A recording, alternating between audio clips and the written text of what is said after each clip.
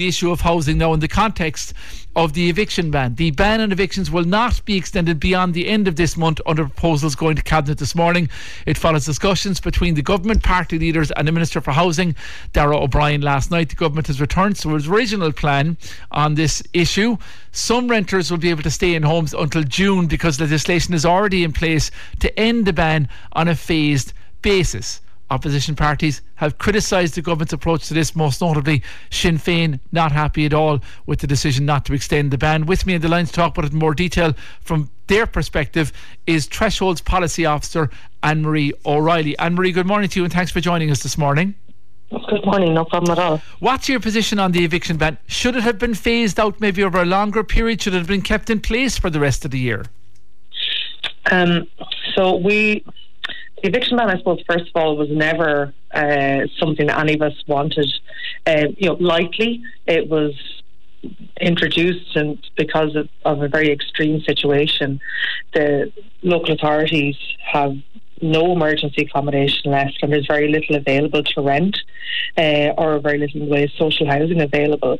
And that situation hasn't changed since October, and measures taken by the government since October haven't yet come to fruition. So while it is, as we call it, the least worst option, we would have wanted to see it extended for a while longer for government measures to kick in to ensure those people who now do have to leave their homes had other options available to them. I imagine it wasn't an easy decision by government to make, but it is disappointing to see that they don't plan on extending it.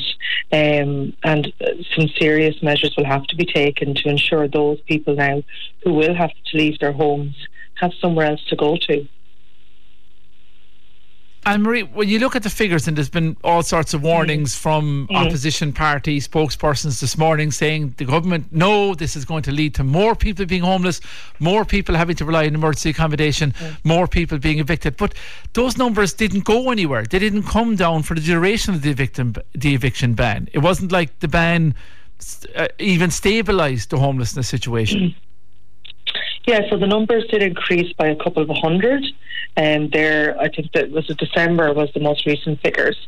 And I suppose there are other reasons people, do find themselves in homelessness. It's not solely down to an eviction. It could be family breakdown. It could be somebody who was already maybe couch surfing and eventually, sort of ran out of options. There was a bit of an increase, but the eviction ban, it was never. Like I said, it was never going to be a solution. It was never going to solve homelessness. The solutions to homelessness are alternative, affordable housing options. And I suppose last year we had approximately 5,500 renters come to us who had received a notice of termination from their landlord. And approximately 3,000 of them were set to move out during the period of this ban. And we're still working with most of them because they're still looking for somewhere else to live. So you think that once the ban is gone, whether it's the 31st of March or whether it goes till June, we will see those 3,000 eventually work their way through the system and become evicted, effectively? Whether they have somewhere to move into or they have to go to emergency accommodation, we'll find out more then. Yeah, hopefully the majority will be able to find something else with that additional time. As you pointed out, not everybody is out of their home on the 1st of April. It's phased out until June, but there will be a proportion of them, unfortunately, that won't be able to find somewhere else, and they may turn to the local authority to look for emergency accommodation, and the local authorities are at capacity. It's now tourist season. The hotels are full. Hotels is what the local authorities have to rely on. So those people may not even make it into emergency accommodation. They may not even be counted in the numbers. They may find themselves couch surfing. They may be sleeping in their cars, and we may see an increase of people rough sleeping. We'd hope that it doesn't get to that. We'd hope that, working with people, we're able to find solutions. The local authorities are still permitted to buy properties of half tenants with a tenant in situ. We'd really hope to see the local authorities scale that up. So far we've seen a few here, a few there. It really hasn't been done at the level we would have liked to have seen. Yeah, what they're talking about is 1,500, the target of the amount of properties and social home purchases from landlords will be increased to 1,500 this year. There are other things being talked about as well. Speaking at arriving cabinet this morning, Eamon Ryan said the measures include giving renters, these are new measures to protect renters, giving renters the first refusal if someone is selling a property where they're in situ, or for an approved housing body to take on the property and operate it as a cost rental type housing solution. Yeah, that's certainly one we'd like to see, the cost rental option. So while the local authorities are permitted to buy those where it's a HAP tenant, where it isn't a HAP tenant, there wasn't an option. So it's certainly having an AHB come in and provide it as a cost rental would be an excellent option. We'd really like to see that, and the AHBs are very proactive in the delivery of cost rental.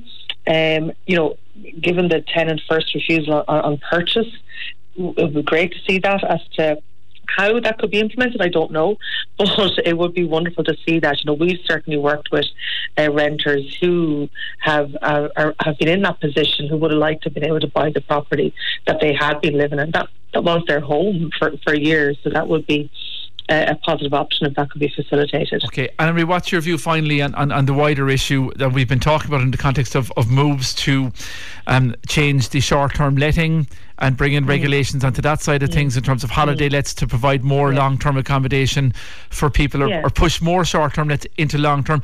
These regulations, these increased protections this morning, what do you say to landlords? Say, look, all these regulations are only driving me and my people like me out of the market. Selling up and saying, I'm not going to bother long-term rental, it's over-regulated and I lose control of my property. I suppose in regards to short-term lets, it's always been a requirement to have planning permission to, let your property, albeit not enforced. This is a register, and it's a whole new raft of regulations being discussed at the moment. They're not in, but they're being discussed. Well, it's a register, so the owner of the property is expected to register their property. That's a short-term let. Every other form of holiday accommodation is registered with Bord Fáilte. So, and there's many people who probably have a holiday home. There's people who operate holiday cottages, and they're registered. So why there's a cohort of property owners who think, no, I shouldn't have to do that, is questionable.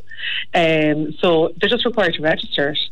That's literally it. They're required to register. No, but there's also planning regulations which are coming in. You'll have to have planning for it, and those guidelines are still being awaited. But the overall question, I understand the point you're making, but the overall question is what someone who has either that and is considering, do I go back into long-term rental if this is no longer an option, if I don't get planning, let's just say the legislation goes through as envisaged, then they look at a market which is being changed by the week in response to the crisis that we have, and they throw their hands up, and like the many others that we're seeing, they just get out, and that therefore reduces the long-term rental option. Yeah, no, I understand. Yeah, there's a frustration that the legislation does change, and I suppose so much of the changes in the last couple of years have been crisis-driven, and that's far from ideal, and that's a reflection of the wider housing crisis. I suppose if a landlord is able to get in a tenant that they're happy with, they're at a rent they're happy with, tenant pays the rent, most of them do, most of them take care of the home, then they should be able to move forward without worries about the regulation. Only becomes an issue when somebody's doing something out of the way. And so I do understand there's a frustration that it doesn't seem like it's changing all the time, and that's far from ideal. We want a stable sector, but I think until we get the widening housing sector stable, we're going to continue to see this, because the private rental sector has been relied on to fill the gaps where social housing or the owner occupation market hasn't been able to provide the housing, and it is unfortunate. And we have said to government, landlords do need to be consulted more on what is occurring in the sector. So no, I do appreciate it's frustrating for them. Okay. But as is often pointed out, the vast majority of tenants and landlords get along just fine. Okay. And we'd like to see that continue. Okay, Anne-Marie, listen, thanks for talking to us about that in the programme this morning. Anne-Marie O'Reilly there, Thresholds Policy Officer, on the decision by the government not to extend the eviction ban beyond the 31st of March and for the 1st of June for some, in terms of how it's going to be phased out. If you have a view on that, if you're in that sort of a situation, then get in touch with us on the programme.